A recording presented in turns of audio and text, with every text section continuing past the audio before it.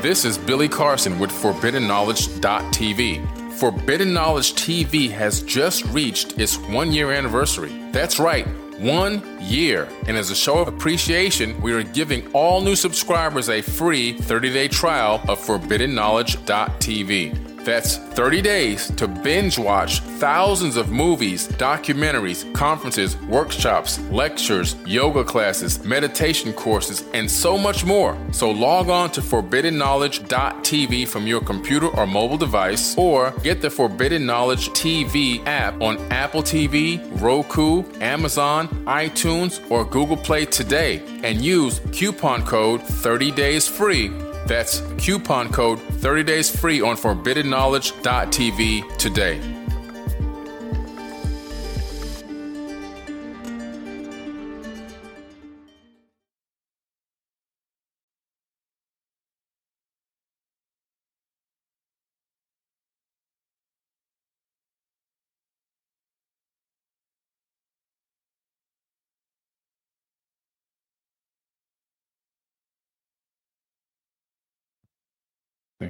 Testing. Okay, here we go. We are live. Authentic citizens, thank you for the great content. Thank you for the great comments. We should be filling up here now in the chat. Got the mic working. Mecca Malone in the house. What's up? How you doing? Dream Weaver, what's up? All right, going to be a great talk today. Going to be talking about the American Holocaust. We're just going to give everyone a couple of minutes to get the notifications. I think I'll send a quick text message out to everyone and let them know that we are live on YouTube, just so that we can make sure we maximize the time here. Let me just grab a link to this and drop it in a quick text message. If you're not on my text message list, make sure you get on it. It's 954-245-0086, 954 area code 245-0086. I just send out updates, notifications, and things like that because we know that a lot of the platforms, for whatever reason, they don't really get all the notifications out. So I'm telling everybody I am live on YouTube right now.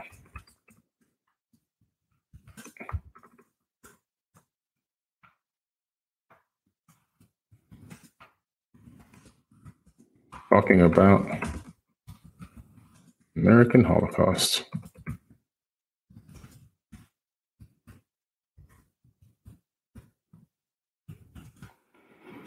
Okay, let's see here. Let me send this out real quick. Hopefully everybody's having a fantastic week. Week's almost over now, so hopefully you had a fantastic week. Going into a fantastic weekend coming up here. And a lot of people have been asking me about the Meditation Mondays. The last 2 Mondays, we didn't do it. That's because I'm setting up a brand new meditation. It's going live in just a couple of days. It's going to be a 24-hour day, 7-day-a-week meditation. And it's going to be amazing, all rendered in 4K, high quality. And you're not going to want to miss it. It's going to be amazing. So it's all being done and edited right now. All of my meditation tracks are all done. And it'll be playing on a 24/7 loop. Brand new tracks that you haven't even heard yet. And I'll be adding more on a consistent basis, building up that huge database of meditation music for sleeping, for astral traveling, for concentration and focus, for manifesting, for peace, joy, just a lot of different meditation tracks. They will be running on this account 24 hours a day, 7 days a week. Okay. So it's going to be great. Let me send out this text message now. I just got it formulated. Click send. So that should let everybody know we are on YouTube live right now. Getting ready to talk about the American Holocaust. Okay, I see everybody filling up here in the chat. Thank you so much for coming on to the Forbidden Knowledge podcast. Okay, doing another live podcast. I've been doing more live podcasts just because it seems like they tend to do a little bit better. Sometimes the pre-recorded ones They do okay, not as good as some of the live ones. If you are here, please don't forget to click the like button. That will get the algorithm going properly. YouTube will put it into the system and more notifications will go out. So please click the like button so that we can get those thumbs up going and we can get the algorithm going. Let the AI know that we are here. Okay. All right, cool. Perfect. Okay. So the text messages went out and looks like it's all good. Now let's get to going here. So tonight we're going to talk about the American Holocaust. We're going to be talking about what happened before the 1800s that led up to the invasion of the North Americas and the South Americas, and what the wars were and who the wars were against. And it's going to be a little bit of a history lesson today, And a lot of the stuff you're going to learn today is all factual information that can be looked up, and I'll provide some sources as well at the end. And keep in mind, this is not to anger or make anybody mad or pissed off. This information is purely for education so that you can have, and we can all have, an idea of what happened in the past and how we can understand that knowing the past and learning the true history of our past can create a better future. You can't create a better future without knowing the true history, the true past, the way it happened, or getting as close to the truth as possible. Because if you don't understand the past, we are doomed to repeat mistakes that we didn't even know we made. There's a saying that goes, the past is prologue. And that is so, so true. If you look at the different eras and stages of development of human beings on this planet, every so many thousand years, we repeat the same exact cycles over and over again. In the Vedas, they talk about it. They call it the Yuga cycle, right? And so we keep doing this rise and fall of civilizations. Right now, in this smaller term period that we're alive, over the past 300 to 400 years, that you can go back in the history books, just to see what happened just in a smaller picture. You can see the rise and fall of empires, right? It's very easy to see, about, the Egyptian Empire, the Roman Empire. We can see these empires and how they rise and how they fall, the Chinese empires and Japanese empires. And we can see all the rise and falls of different empires all around the planet. And so we know that empires rise and fall, but overall civilizations as a whole rise and fall as well. And, so it's pretty interesting to see these cycles. But the more we study, the deeper we look into these things, and we understand better as to what caused these rises and falls and how were these empires run. What was the cause and effect? What was the hermetic principle involved in the way that these things are set up, and how do they play out over time, right? So we want to know. We need to know. We got to figure out, not only for ourselves, but for our future generations, for prosperity. We have to understand. We have to gain the information and then pass it on to somebody else that can do better than us. A lot of the times people see my son and they go, "Man, he's my youngest son, Justin, and also Giovanni. Man, they're good looking kids. They're grown men now." But I said, yeah, they better be better looking than me. It's 2.0, 3.0. They got to keep getting better. You know what I'm saying? And so we got to keep improving. We have to keep improving upon our knowledge basis. And we have to transfer that knowledge into the next generation. We have to give them a fractal of that information. All right. So let's dig into it, guys, and see what we got here. I'm going to be mostly just me on the screen talking today and going through a lot of this information.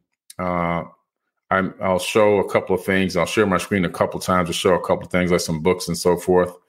But once this is done, it'll turn around for a quick edit. I'll get it up on Forbidden TV, and there'll be a lot more cutaways to a lot of the context of what I'm talking about. So it's not just me on the screen talking all the time. But let's go ahead and get into this. So right now I'm going to go into this other tab here. And let me just pause for one quick second. I've almost forgot. I got to do one commercial for myself before I forget. Okay. I got to be more astute with these things. I got to do one quick shameless plug. So let me share the screen real quick and pull this up. What you're looking at here is the True Crowd trading platform. And the Forbidden Knowledge shares are still available. We are in round 2 right now. Round 2 shares are now trading at $1.50. Round 1, they were only $1. Our valuation in round 1, which you can still download from this page, it started off at $20 million. The company valuation is now at $30 million. And this is not a number that I arbitrarily come up with. This is all done by a independent CPA firm that does a forensic audit. The paperwork is then submitted to True Crowd as well as the SEC, and they have to approve everything. All the vendors, all the contracts, all the funds, all the money, all the taxes, everything is triple verified, triple vetted. So these numbers I don't come up with. They tell me what the numbers are. And you can download the whole prospectus directly from truecrowd.com. You can also go to forbiddenknowledge.com and click on invest, and it'll take you to this page right here where you can see there's 78 days left in round 2. Round 2. So people in round 1, they basically double their investment. Round 2 is phenomenal. It's $1.50 right now. And we are looking very, very strong kicking off this year in 2022, looking to really push our TV subscriber base to over 100,000 by 2023. So it's a great thing for you to get involved in round 2 right now. Shares are available on truecrowd.com, trucrowd.com. Or you can go to forbiddenknowledge.com, click on invest, read everything, go to this page. You can download all the information. You can also see updates here as to what we have going on and what we're doing. As we update this considerably. And you can get all the updates as to the NFT and blockchain masterclass. All my free workshops are listed here that we've got going on. New TV shows, and the title of the TV shows, our Forbidden Knowledge book publishing company, which I'll talk about later and show some of our books. We've got 4 books out right now. Another book about to be a bestseller. Forbidden and Club NFTs, raffles, contests, and giveaways. They just gave away a Rolls-Royce Ghost, which ended up cashing out after taxes at $88,000, given to a person that was homeless 3 times. That just happened. Social media platforms updates, and our Egypt tour, which is coming up in October. So we everything that we have going on, we update on this page as well because we're required to. All right. So with that being said, I'll come back to this a little bit later on in the show, but I wanted to stop and do that quick shameless plug. Now let me get back to what I was getting ready to go over. I'm going to be talking about the conquest of the New World, and I'm just going to briefly go into a couple of areas and some information that I studied and researched now for about maybe 8 years, right? And so I've got this a couple of paragraphs that I want to read to you guys just to give you paint the picture as to what it looked like in the old world. This is before, the Pilgrims arrived, okay? Before the Pilgrims arrived here to America, and what led even up to people coming over here. So if we look now for 40,000 years, hundreds of millions of the American natives built their homes and their cities and societies on a landmass equal to 1/4 the Earth's ground surface. This is how much the indigenous people owned. Not borrowed, not mortgaged, not leased, not rented. They owned for 40,000 years, at least we know of. 40,000 years. Okay. They basically ran this planet. They had a landmass, considerable size landmass, equal to 1/4 the total ground surface of the planet Earth itself. Consistent with the great diversity of their natural environments, some of these original inhabitants of the Western Hemisphere lived in a relatively small society or small communities that touched only lightly on the land, while others resided in cities that were among the largest and most sophisticated found anywhere in the world. So numerous and varied and so ancient and so far flung were these peoples that at one time they spoke as many as 2,000 distinct, mutually unintelligible languages. 2,000 languages. The largest, most sophisticated cities on Earth. All right. All around this planet. A lot of them resided here in the North Americas. Now, next week, I'm probably going to touch on before Columbus. Right now, I'm going to start around Columbus right now today and move forward in time. But next week, I'm going to go, what happened before Columbus? How did these civilizations even arrive? How did they thrive and develop? in Mesoamerica. So I might do that next week. Okay. But we'll call it Before Columbus or something. I come up with a title, but I'm going to tell you how the Olmecs ended up coming across with Thoth the Atlantean, Tahuti, known in Africa, to kickstart and build one of the first advanced civilization tens of thousands of years ago in Mesoamerica. All right. And so we'll probably touch on that next week. But right now, we're going to start from where Christopher Columbus leaves Spain. So the Inquisitions were already going on in Spain. And the Inquisitions, this was, when you have these, the Roman Catholic Church, they had really wanted to put the strong arm on people and force everyone into their religious system because it was creating a lot of money, generating a lot of money for them and a lot of tax dollars as well. So they realized that getting people bought and sold into this religious concept, that they can really capitalize their entire economy. And by making everyone mandatory to follow suit under this thing, it was like, man, we are going to just not only are we going to destroy every other country, we're going to force them into this. And then we're going to take all their riches as well. And that was the plan. This is the empire, how they planned on expanding and growing. So they combined some of their pagan traditions along with Christianity traditions, and that became Catholicism. And during the Inquisitions, the popes themselves, the actual popes, ordered the killing and the slaughtering and the murder and the torture of over 80 million people on this planet, all to bring Christianity to the world. Now, Christian will tell you that Christianity was spread by good faith and love and unitedness and Jesus and all that. That's actually a lie. Any person that tells you that, they haven't studied history at all. Christianity was spread on this planet by rape, blood, murder, killing, force, brute labor. That's how it was spread. Threats, burning down houses and killing people. That's how it was spread around the world. It was spread that way. And it was forced into indigenous cultures, right? So, but as he was leaving Spain, okay, there was actually another situation going on. So it says the Inquisition was raging in Spain, here and elsewhere in Europe, and those out of favor with the powerful, particularly those who were believed to be unchristian, were tortured and killed in the most ingenious of fashions. Now, this was really crazy because they actually have museums with the torture equipment that the Christians used to use in the Inquisitions to torture people who were non-believers. They had this thing called a Pope's spear, and they would take a woman and they would stick it up into her, and it would expand rapidly and blow up her private parts. These are the kind of things that they would do to people, in those time periods. It's just, it's almost inconceivable what they would do. And they actually have these things in actual museums that you can go visit. You can actually go visit these places. So, it's not what Billy Carson's saying. I'm giving you the facts. You can go look it up for yourself. And what you'll find is something absolutely horrific. Even the fact that they would even keep these things around and showcase them tells you pretty much what you're dealing with, right? Like I try to tell you, a lot of the times people don't realize that they're actually worshiping the actual same devil, the Satan, the devil that they've been running from, So it's pretty interesting.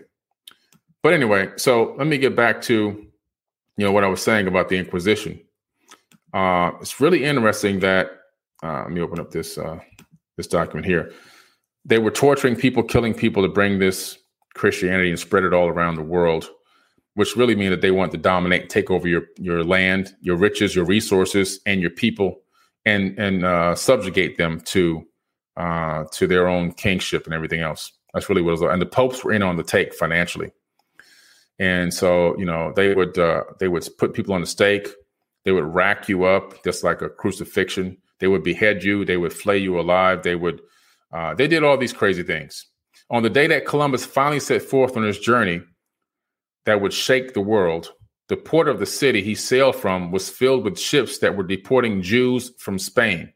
Now keep in mind the date we're talking about, guys. We're talking about a long time ago, and by the time the expulsion was complete, 120,000 to 150,000 Jews had been driven from their homes, their valuables, often meager, having first been confiscated, and then they were cast out to sea. As one contemporary described the scene, it was pitiful to see their sufferings. Many were consumed by hunger, especially nursing mothers and their babies. Half-dead mothers held dying children in their arms. I can hardly say how cruelly and greedily they were treated by those who transported them. Many were drowned by the avarice of the sailors, and those who were unable to pay their passage sold their children. 24. This was the world, an ex-trader. 24. This was the world, an ex-trader of African slaves named Christopher Columbus, and his shipmates left behind as they sailed from the city of Palos in August of 1492. So in 1492, long before Hitler was even born, they were already doing this to Jewish people. All right. So we're talking about people that are already innately dark and evil, and they already started off killing people and torturing people and enslaving people, in Europe, right where they lived, right in that same region, because they wanted to take all their land and their property and their goods. A lot of people thought that the Jewish enslavement started, the Jewish torture and everything else started with Hitler, but it started long before in the 1400s. And these people were from Europe. They were called, let me get the right terminology, the right name again, because they actually learned the faith from the Ethiopians. So they went to Ethiopians. The Ethiopian people, darker and blacker to me, which are the actual Hebrews. They actually live there right now in Ethiopia. I was supposed to be there in 2020, but they have the original temples and the Torah and all that stuff. They still speak in Hebrew till this very day, but they're banned from going to Israel because they're black, even though they're the ones who taught these people, the faith. It's pretty interesting. It's a weird turn of fate. And it's a very strange situation. But I think they're called Khazars, but they learned this faith from them and developed it and brought it back to Europe and made it their own. Right. And so what he's saying is this account here is they witnessed this happening on their way sailing out of Spain, headed to the Americas. It's just wild stuff, just wild. So the Americas and other places where the world's indigenous people survive has never really ceased. As recently as 1986, the Commission on Human Rights of the Organization of American States observed that 40,000 people had simply disappeared in Guatemala. During the preceding 15 years, another 100,000 people had openly been murdered. So as we know, this is now in modern times. If you go all the way back, you have Columbus landing by accident down there in the Americas, looking for somewhere else, gets saved by indigenous people. And one of the things that they said here when I was reading through this information, which I'll be providing the sources for all this as well, is that they saw so many people, they couldn't even count the numbers of people that they saw in the lands when they arrived. There were literally millions of indigenous people already living there, millions, and they were highly technologically advanced in terms of their construction techniques and everything else. A lot of the times you hear the word indigenous, native, and you start thinking right away, somebody walking around naked with no technology, just living with bows and arrows. These people were way more sophisticated than that. The only thing they lacked was a military, and an understanding that they were getting invaded. They didn't understand that this guy, because of some ancient prophecy, they didn't understand that these people were not there to help them. They were there to hurt them and kill them. We know that this was the very first account that we know of a foreign element coming into the Americas and actually engaging indigenous people in a way that was negative, by tricking them, stealing their land. This is when it all started, killing them, torturing them, and making them subjugate to Christianity. So what they would do is they would go and they would take, the chief, they would take the bushman or whatever, the healer, and then they would string them up in front of everybody and they would torture them and say, now you're going to follow this faith. You're going to drop everything you know. You're going to follow this faith. You're going to learn this language.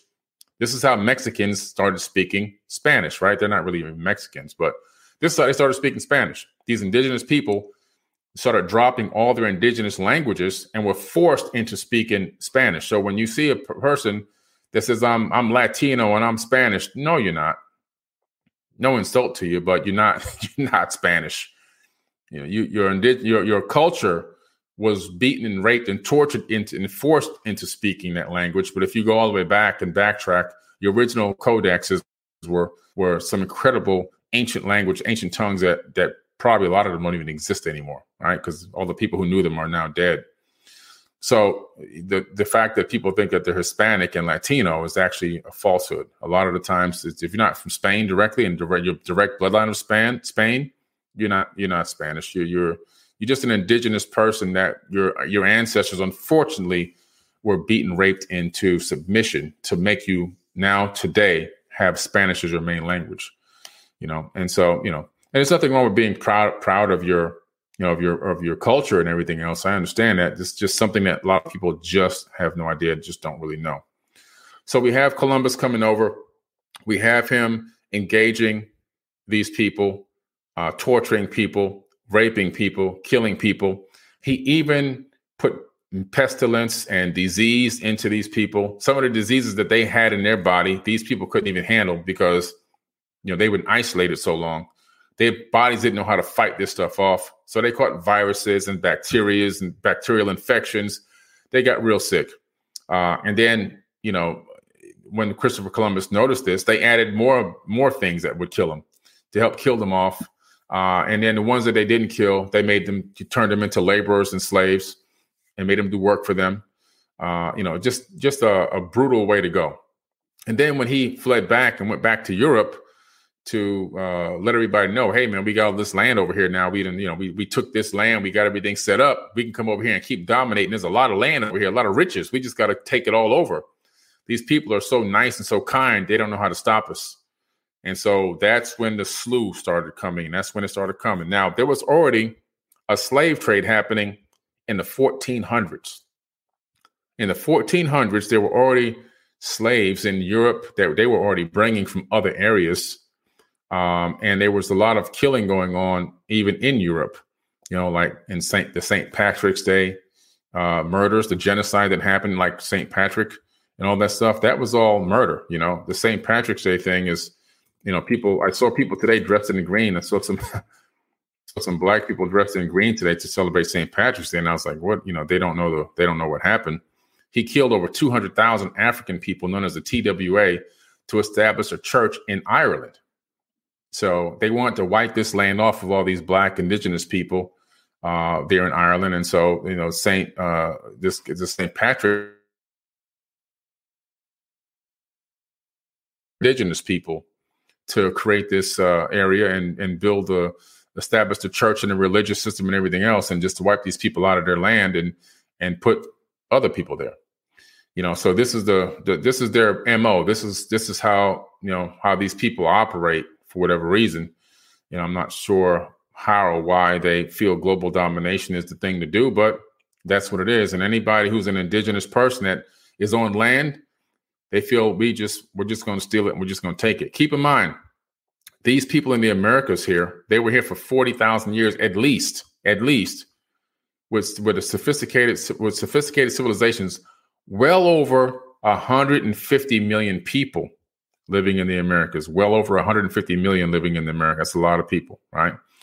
Now, and even though it's a lot of people, because there is so much land in the Americas, you have a lot of space in between, which everybody was living very comfortably. Because right now in the city I'm living in, the county I'm living in, there's about 1 million people in this county. So versus 1 million people spread out across the entire, 150 million spread out across the entire country. So it was very comfortable, but very complex pockets of civilizations that they had built, and then a lot of space in between. And so that's how it all kind of started. But then we move into a whole nother era, right? And so we move into the era, fast forward from the 1400s, we know that consistently continued. The deluge of people coming over here continued all the way from the 1400s into the time where Europeans were trying to get out of Europe, out of England, and they wanted to come to America and make their new home, right? The Pilgrims. They wanted a fresh start away from the taxation and the rules and the laws and so forth and so on. So they call themselves coming over here as pilgrims to, create a breakaway civilization in the Americas. And so that's what they did. They came over here. Now, these people were rebelling against the government, rebelling against the military, rebelling against the police officers, right? In order to create their own freedom. They were fighting against the military, fighting against police officers, fighting against the government. They were rebels, that we call them pilgrims, but they were really rebels. And there's nothing really wrong with being a rebel. I'm a rebel. But what I'm saying is these people were rebels. Let's really identify exactly, they were going against the system to create their own system. So this is why I get shocked when people see, people doing picketing and trying to make change by marching and things like that, and going against, the medicines that they try to force on us and everything else. I mean, that's how America became America. It started off with that same exact concept, right? But let's look into the 1800s. So we're going to start with the wars now, right? So we're going to start with the wars. Okay, it's already 8:30. Wow. And we're going to start talking about every single war that was fought. I'm going to name each individual war. And it's going to be a lot of them. Now, in the 1700s to 1775 to 1783, we had the American Revolutionary War. Okay. Now, keep in mind, this was at a time where we had we had the United States of Congress, and we had a president of the Continental Congress. President of the Continental Congress. So before the president of the United States, we already had presidents. We had the presidents of Congress. Okay. Before George Washington, we already had established Congress, and we already had established presidents. The very first president, his name was John Hanson. Very interesting story there. John Hanson became the very first president of the United States of Congress and assembled under the Articles of Confederation. What's interesting about John Hanson, he's the man that's on the $2 bill that you see, the man that's shaded. He was half black and half white. He was mulatto. So the first president of the United States of Congress was actually a black man, right?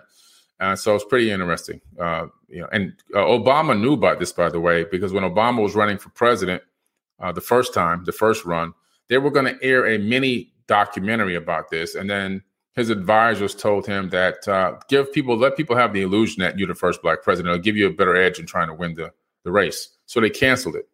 But it was on the table. But John Hanson was the first president. And how this happened, there was a war going on. And the U.S. Congress weren't paying the soldiers. The soldiers, not only weren't getting paid, their families weren't getting paid.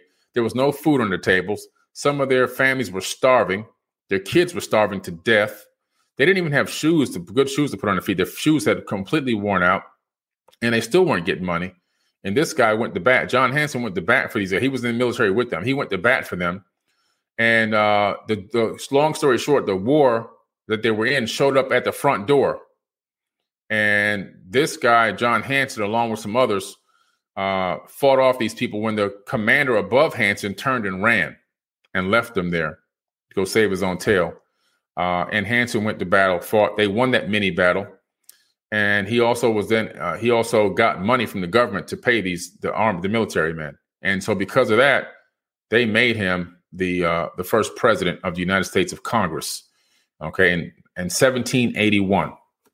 So just in case you didn't know that little tidbit of information, now you do, right?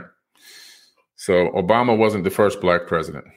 All right, now he wasn't even the second. Abraham Lincoln was also half black.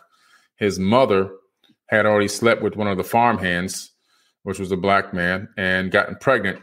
His dad, for fear of ridicule, kept it quiet. And this information, you can look it up. It's not even a secret anymore. He didn't want people to know, obviously, that his wife was pregnant with a black man's baby. And so he just raised Abraham as his own. But the reason why Abraham had that kinky hair was because he was mulatto. He was half black. And so, again, another black president, Abraham Lincoln. But anyway, ironically, he was the person that signed the Emancipation Proclamation to free the slaves, right? So it makes a lot of sense now to you.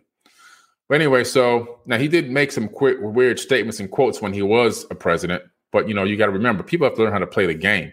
It's a matrix out here. You got to know how to say the right things to the right people at the right times in order to paint a picture so you can manipulate and maneuver and do what you want to do and work to get things done that you want to get done. You have to, if you're going to be a rebel, sometimes you got to implode the system from the inside out. And that's why they killed him. But anyway, we have the American Revolutionary War started in 1775 to 1783. Okay. The presidents of the United States of Congress during that time period, John Hancock, Henry Lawrence, John Jay, Samuel Huntington, Thomas McKean, John Hanson, Elias Benoit, Thomas Mifflin, Richard Henry Lee, John Hancock, Nathaniel Gorman, Arthur St. Clair, and Cyrus Griffin, right? Those are the presidents. Now, who was fighting? The United States was fighting against Britain, but not just Britain, okay? They had made allies, too. They made allies with France and the Spanish Empire, of course, because they all wanted to chop up this land. It was like chopping up this real estate. Let's work this out. Let's kill these people so we could chop this real estate up, right? So they went against Great Britain. They went against Germany, who also wanted some of this land. And then they also went against the Iroquois. They went against the Onondaga, the Mohawk, the Cayuga, the Seneca, and the Cherokee. So in one hand, they were fighting Great Britain to break free for their freedom. But on the other hand, the majority of the war was against Native Americans. That was the American Revolutionary War. Great Britain had convinced some of these Native Americans to fight with them in order to say, hey, look, if you fight with us, we're going to give you some of this land. We're going to let you keep some of this land. They even convinced some of the slaves to fight with them and said, well, you fight with us, we're going to give you freedom. Well, that's not really what happened. And that's what the whole national anthem is all about. It's really all about, the full song is really all about slaves getting murdered in the field. But anyway, that's a whole nother podcast. But they're spending a lot of energy and a lot of time fighting and killing indigenous people. Then you have the Cherokee American Wars, 1776 to 1795. United States fighting against the Cherokee. They had recruited the Choctaw. Now, United States brought the Choctaw Indians on their side.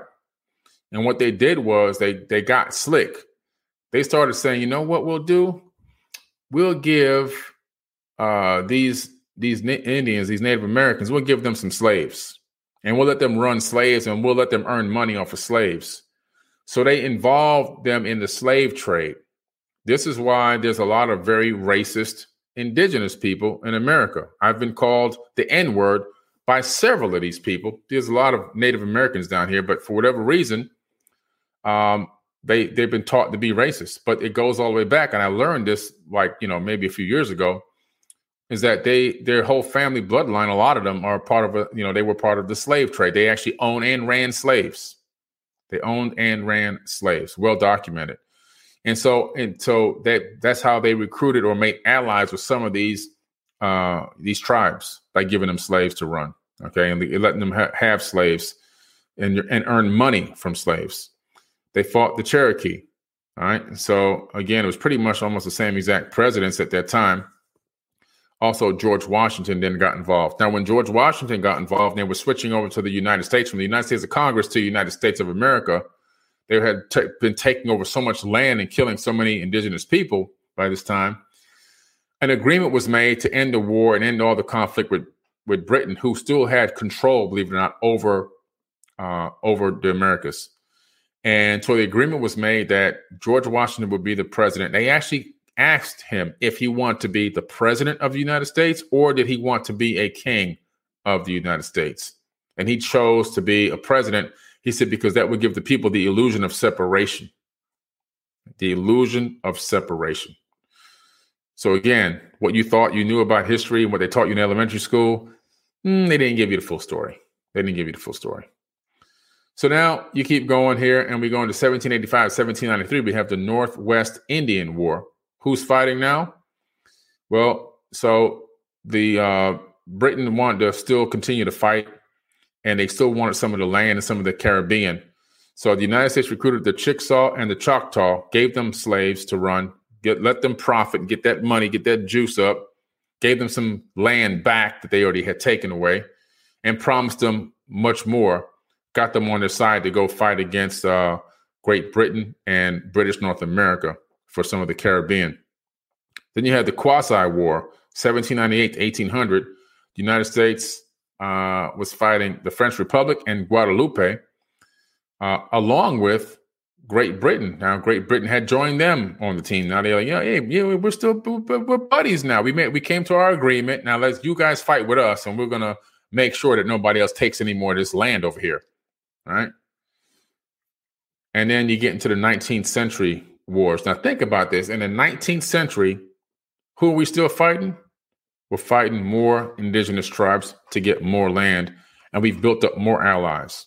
So the first Barbary War, 1801 to 1805, okay, we have the United States, Sweden, the Kingdom of Sicily, Malta, the Kingdom of Portugal, and Sultanate Morocco fighting against Ottoman and the Sultanate of Morocco. This is all taking land. It's all about resources, all about land. U.S. Allied victory. So the U.S. Allies won. There's Thomas Jefferson was the president at that time. Okay.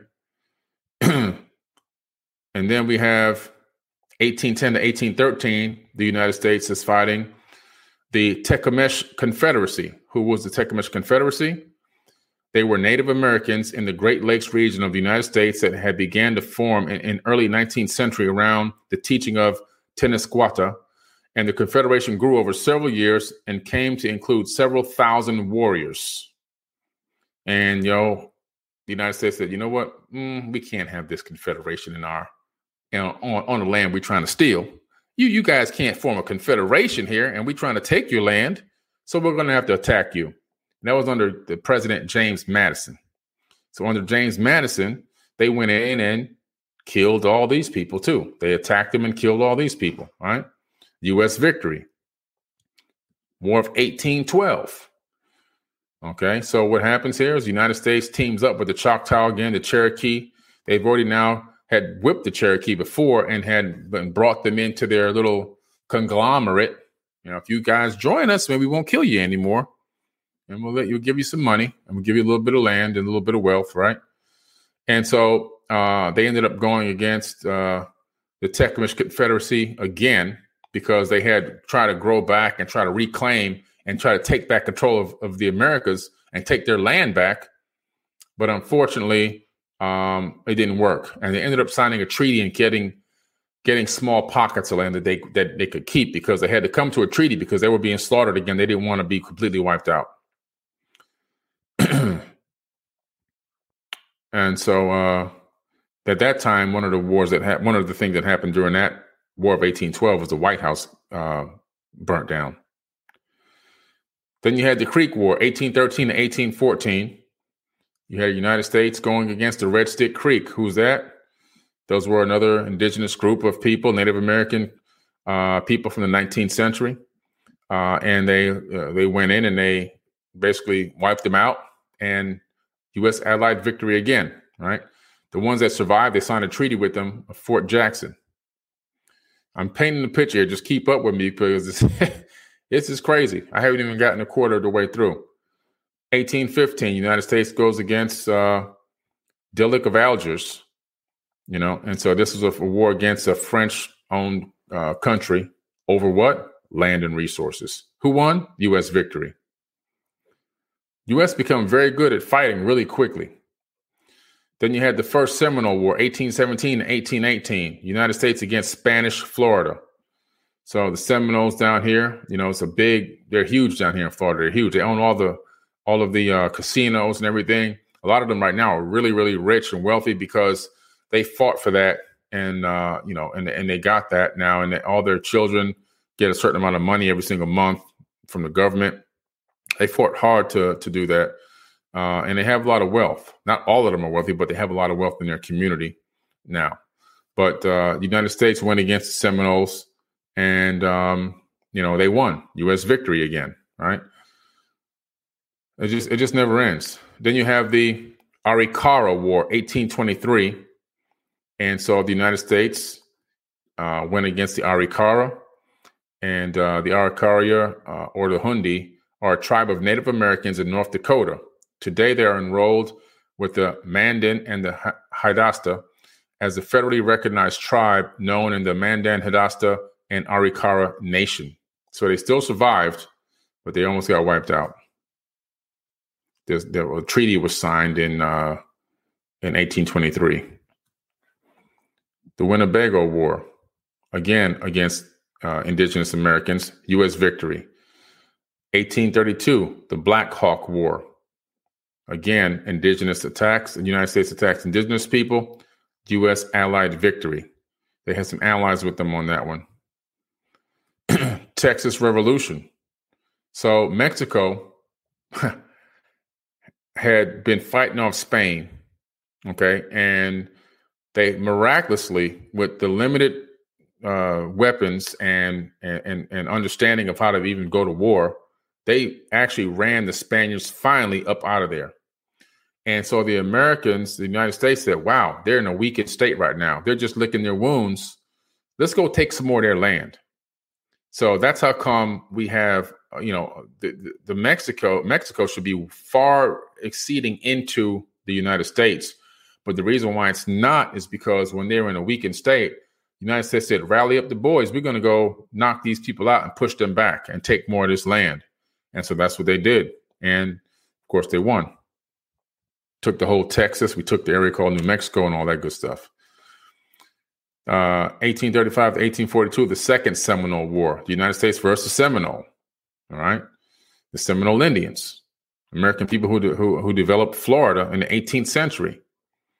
U.S. victory, 3,800 Seminoles transported to Indian Territory. So whoever didn't die, they basically packed them up and moved them on out of here. All right. Then you have the other Mexican-American War that happened again in 1846 to 1848, and which led to the Treaty of Guadalupe Hidalgo, the U.S. victory. I mean, I can just keep going on and on. The Apache Wars, 1849 to 1924. The United States against the Apache, the Ute, and the Yavapai.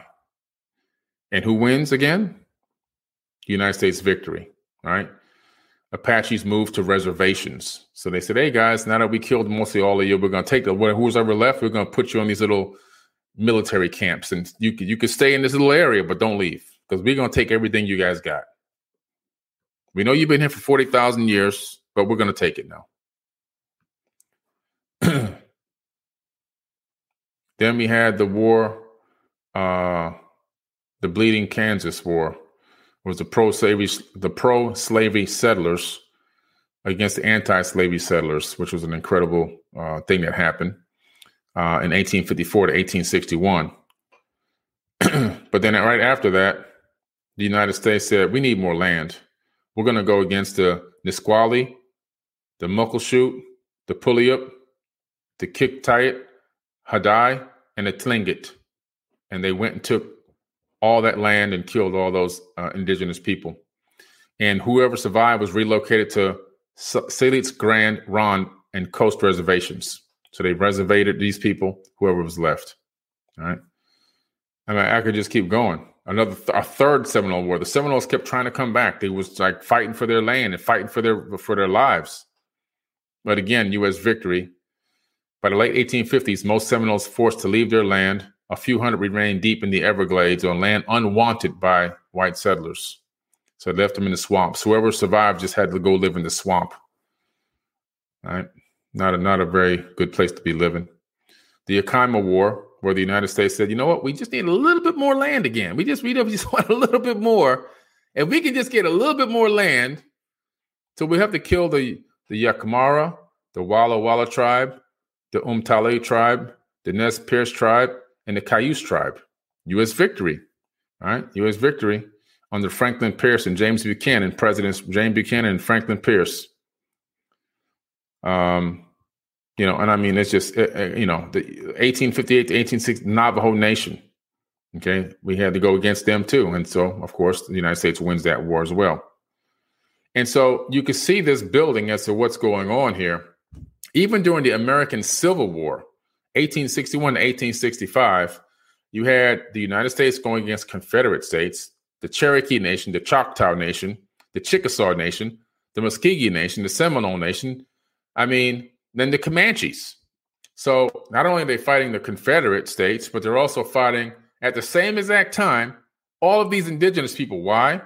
It was kill one, kill all, take all the land, take all the resources, just kill everybody. That's what it was. That's literally what it was. The dissolution of the Confederate States, which, obviously to me, I'm happy about that, being a black person. The U.S. territorial integrity preserved, the beginning of the Reconstruction era, and the U.S. federal government expands further control over land and land rights in the Indian Territory. So it was a double. They took down the people that wanted to keep slavery going, but they also, unfortunately, genocided a lot more indigenous people and stole all their land. So on one side, they do something good, but on the other side, they do something very, very evil at the same exact time. Again, 1861, 1875, the United States goes against the Yavapavi, Apache, the Yuma, and the Mojave. More tribes under Abraham Lincoln, Andrew Johnson, and Ulysses S. Grant taking over more land, U.S. victory. This just keeps going on and on. They have the Colorado War against indigenous people. We have the Snake War against indigenous people. We have the Powder River War, United States against indigenous tribes. The Red Clouds War against indigenous tribes. The Comanche campaign, where the United States said, we're going to wipe them all out. The Cheyennes, the Arapaho, the Comanche, the Kiowa, we want to take them all down. Right? That's in 1867. We're just going in and we're just wiping these people out. The Red River War, the Cheyenne, the Arapaho, the Comanche again. Then you go into 1876, 1877, the Lakota, the Dakota Sioux, the Northern Cheyenne, and the Arapaho. They're killing them all, taking the land. 1877, another tribe, the Nez Perce and the Palouse, United States victory. These are all U.S. victories. The Cheyenne War, United States versus Cheyenne. They said, look, we got to take our land back. Didn't work. They lost. U.S. victory. The more I go, the deeper I go, and I can just keep going and going and going, and it just never ends. The Pine Ridge Campaign, 1891, United States versus the Sioux Tribe, United States won. That's under President Benjamin Harrison. The Garza War, okay? Mexico teams up with the United States to fight off these Garzistas. Only time I could see in a long time that they didn't fight indigenous people, tribes at least. The Yakai Wars, they went against the Pima and the Opata. The United States took their land. It just keeps going, So it's incredible to see how much war happened over the land of the North and South Americas. And it was and the Caribbean, and it was a huge land grab. But to do this, keep in mind, there were over 150 million people on this land that had been there for 40,000 years. And according to these records, and I'll give you the sources, 111 million of these indigenous Americans, of the indigenous peoples, of the Americas were killed. 111 million. That is the American Holocaust. That's never talked about. Over the course of all those years, from 1492 all the way to the 1900s, these people have been beaten, raped, killed, tortured, poisoned, diseased, and slaughtered, and have had everything ripped and stolen and taken away from them. Okay? Everything ripped, stolen, and taken away from them in order to build the American Empire. You used to have the Roman Empire, and now you have the American Empire. Empires rise and fall. Rome crashed, and this is now the new Rome. And so, but to do this is what it took. It took the murder, killing, and the death of all of these people. And that's how America became to be what it is today. It's 111 million, 111 million indigenous people in this land killed.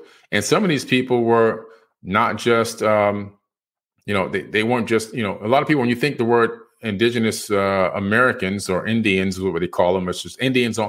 Indigenous Americans, natives don't like to be called Indians. It's like an insult. I try not to say that word too much because they get very insulted by that. They don't like that term. Indians are for like India, right? And in some kind of way, it's they don't like the term. So I try not to say it too much. But the indigenous natives of America, when you think of them, you think of the red-skinned man. But as you'll find out next week when I talk about the before Columbus talk, you'll find that Africans had come over and had made it with these people. And they had they integrated themselves into their civilization. So there were mixtures of red men and black men in the Americas as indigenous peoples in these lands before Columbus even arrived. And so in this slaughter campaign that went on with the United States of Congress and the United States, it was a lot of indigenous people of red and black skin being destroyed, killed, murdered, slaughtered, all for the point of conquest and taking land and resources. Is pretty much what happened. So the entire North America and South America is all stolen and swiped away from the original inhabitants. And that's how we got here. That's how we got to where we call the United States of America, right? And so some people are walking around going, "Thank goodness they did that, because then we wouldn't be here in America." Well, that's the wrong mindset. I'd like to imagine in my mind sometimes what it would be like for none of this to ever happen, and everything just went down a better, more peaceful course. I still think the world could have been a great place, whether we were here or somewhere else. I still think the great minds would have found their way to do great things, and great people would have created great inventions. And I still think that the world could have been a potentially much better place under peace, unity, and love versus conquest, death, destruction, murder, and killing, But this is the Holocaust that people just don't seem to want to talk about. You have to really go dig and look it all up, and you have to go through several books of information and go through all these different records and look up, different historical facts and sites and everything else to get it all together, put it all together, because, everybody wants to look at Hitler. They want you to look at, what Putin's doing right now, and all this kind of stuff. But if you look historically at how America became America, that makes Putin look like a kind guy. I'm not saying he's right. I'm just saying, look what we did over here. And when I say we, I'm not talking about me. We're talking about the colonizers. Look what they did. They came here and they stole an entire continent. You know what I'm saying? It was a heist of a continent and islands. Incredible. And to do it, it was a lot of bloodshed. It wasn't like they just walked in and had a negotiation and worked the deal out. They came in guns blazing, knives stabbing, torture, rape, whatever it took, deception, whatever it took is what they did to get this land. And so it's a huge Holocaust. You're talking about over 100 million people killed, tortured, and slaughtered.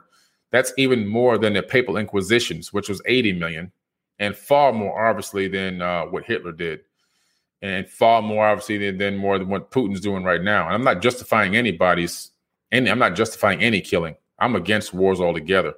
I'm just saying what's going on here needs to be talked about more.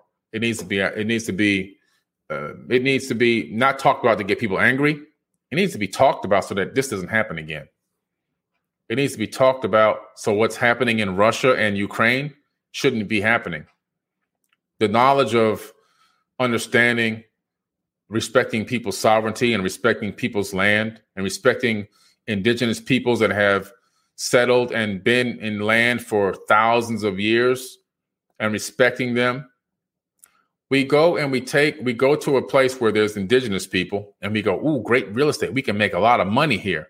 And then we go to the indigenous person and say, hey, look, who already has this land, who already lives in peace and quiet, we're going to take your land, and then you're going to work for us to make money to live and pay us to live back on your own land. And you're going to pay us. You see these fruits that you can just pick and eat, and these animals that you can just eat. Now you're going to pay us to give you the fruits and to give you the animals. And you're going to pay us to stay on your own land. And on top of that, you're going to pay us taxes on your own land that you've been in for thousands of years. You're going to pay us taxes on that too, by the way. And if you don't, then we're going to lock you up or kill you. You see the it's crazy. It's just crazy. It's crazy. And we have to understand this is what's happened. This is how this country has become the most powerful, strongest country in the world. If I go into all the other wars that we did, I'd be here talking for 10 hours. I can keep going for more hours. How we went and stole the land in Nicaragua, okay, so that we can set up oil companies over there. I can just keep going. I can go and go and go for hours on end. The fact is, this type of conquest of global domination, it has to come to an end. We faked the WMDs. Well, Bush faked WMDs to have an excuse to go to Iraq and kill all those people. Millions of people died over there. We had, we sent $5 million bombs to kill people riding on camels and living in $5 tents. All right. Why? Because we wanted to take their land. We had Dick Cheney forming corporations that he can use to create billions of dollars by saying he's going to go and clean up Iraq after all the destruction and the death that we laid on him. And so, he takes his company over there to do the cleanup work, and they build a couple of gas stations and a couple of houses. They built one gas station for $23 million. What gas station costs $23 million? This is all money going in their pockets. They collected like $37 billion on this cleanup escapade that never cleaned anything up. That money went into their pockets, just look it up. And so all these wars is all about stealing people's land and stealing people's resources. We have Putin going in now, and he wants the resources and the people's money and control of these people in the Ukraine. And the whole world's going, hey, you can't do that. And of course, he shouldn't be able to do that. I agree with them. But the United States, they should be quiet, because look what they've done. I'm surprised they even opened their mouth. I would be like hiding in the corner if I was these people. I'd be like, let me just be quiet. We know how we got this land, And so it's pretty crazy. It's pretty crazy. But anyway, before I get out of here, guys, I just want to go back and share my screen one more time. I want to show you guys again the opportunity we have here. A couple of opportunities, actually. Let me hold on. Cancel that. Let me go back over here. And I'm going to show you my NFTs right quick. Where are they? Where's these NFTs at? Okay. And I'm going to show you also a book that you need to get as well. I'll show you the NFT first. Let me show you the book first. Show you this book. Let me go back here and open up this share screen. Share my screen. And we go to window. Get this book, The Conquest of the New World, American Holocaust. Okay, American Holocaust. Good book. All right, you can get this book on Amazon.com. I had the PDF to this. It's by David E. Stannard. Okay, American Holocaust. Interesting book. It'll really expand your mind. Who are the real invaders of the Americas? Who are the, who are the refugees here? It's pretty interesting. So just check that out. And let me show you guys. Don't forget, we have the NFTs. Welcome to the Forbidden Club. This is forbiddenclub.com with the number 4, forbiddenclub.com. You see there, connect wallet. You can connect this to your wallet, and you can buy minted NFTs here right on my website, Forbidden Club, right? The pantheon of gods. The first one is Thoth, the Atlantean. Some know him as Tahuti, right? Jehudi, Quetzalcoatl, Lord Pakal, Odin, Hermes Trismegistus. Many names he has, many names. But you can get a variation of him as an NFT. And what it does, it unlocks a lot of great things that I'll be doing within my Forbidden Club. I'll be doing private meetings, private mystery schools in person, some virtual, some in person. Some of the trips that I take to different temples and sites around the world, you'll be invited. People with 5 minted NFTs will get a black card. It says platinum on the site, but we changed it to a black card, and it is a nice looking card. We got some samples just the other day. And so when you have 5 minted NFTs, you get that card, and you get access to all my events in person or online at no cost. All right. These NFTs come with a lot of benefits, mostly a lot of access to me and the places that I go, but also black tie events, secret meetings, and undisclosed locations. Like the mystery school is going to be an undisclosed location. Nobody will know where it is. Only the people that actually have the 5 minted NFTs will know, and they'll be the only ones that will be allowed in to the private mystery school sessions and stuff like that. So it's going to be really cool, and the trips are going to be mind-blowing. The places that we're going to go are going to be mind-blowing. And the donations and the philanthropy is going to be amazing. How many people we're going to help with a lot of this revenue. It's all spelled out on forbiddenclub.com. You can check it out. You can connect your wallet and mint NFTs right here on the site. They'll automatically post into your wallet, into your MetaMask, and then from there you can put them up on OpenSea. There are some already on OpenSea for 1.5 ethers, 11 ethers. I saw one the other day.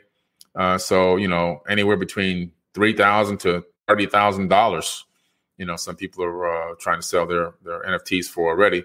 But you can get them on my site for 0.22 ETH, which is around right now, I don't know, $500-$600 somewhere in there for one. Not too bad.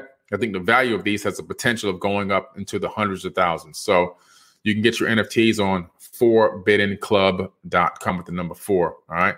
Don't forget to get shares of Forbidden Knowledge. You can go to my website, forbiddenknowledge.com.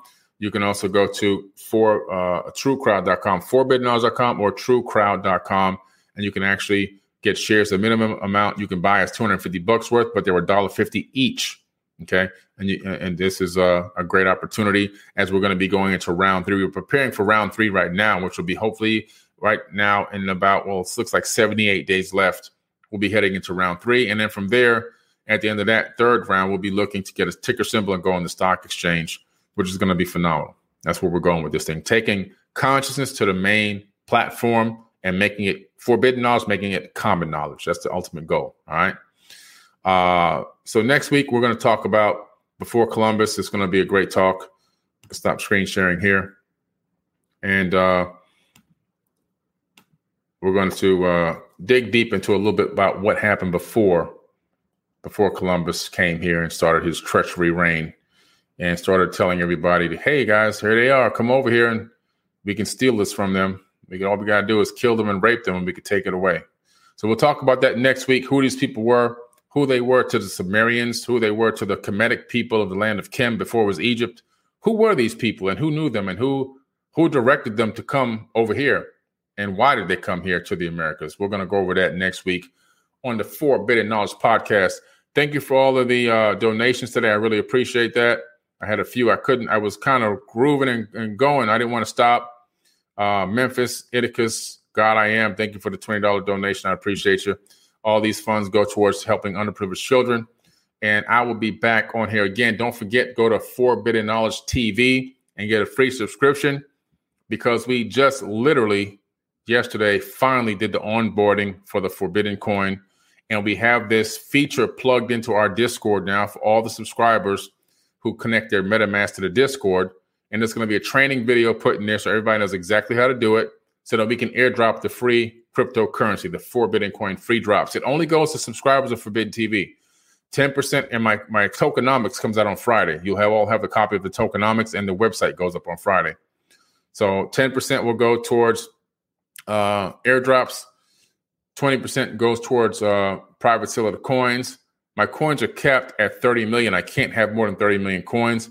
So that means the value of these coins is going to be very strong, very, very strong. Okay, so I'm getting it all done the right way and taking my time, making sure everything's done. I'm crossing my T's, dotting my I's, making sure everything's the right way before we officially launch. But it's coming now within just a few short days. We're going to be releasing the Forbidden Coin as well. All right. I appreciate you guys. And I'm also coming with part 2, announcing the date for part 2 of my NFT blockchain masterclass very, very soon. All right. Appreciate you guys. And I'll catch y'all later.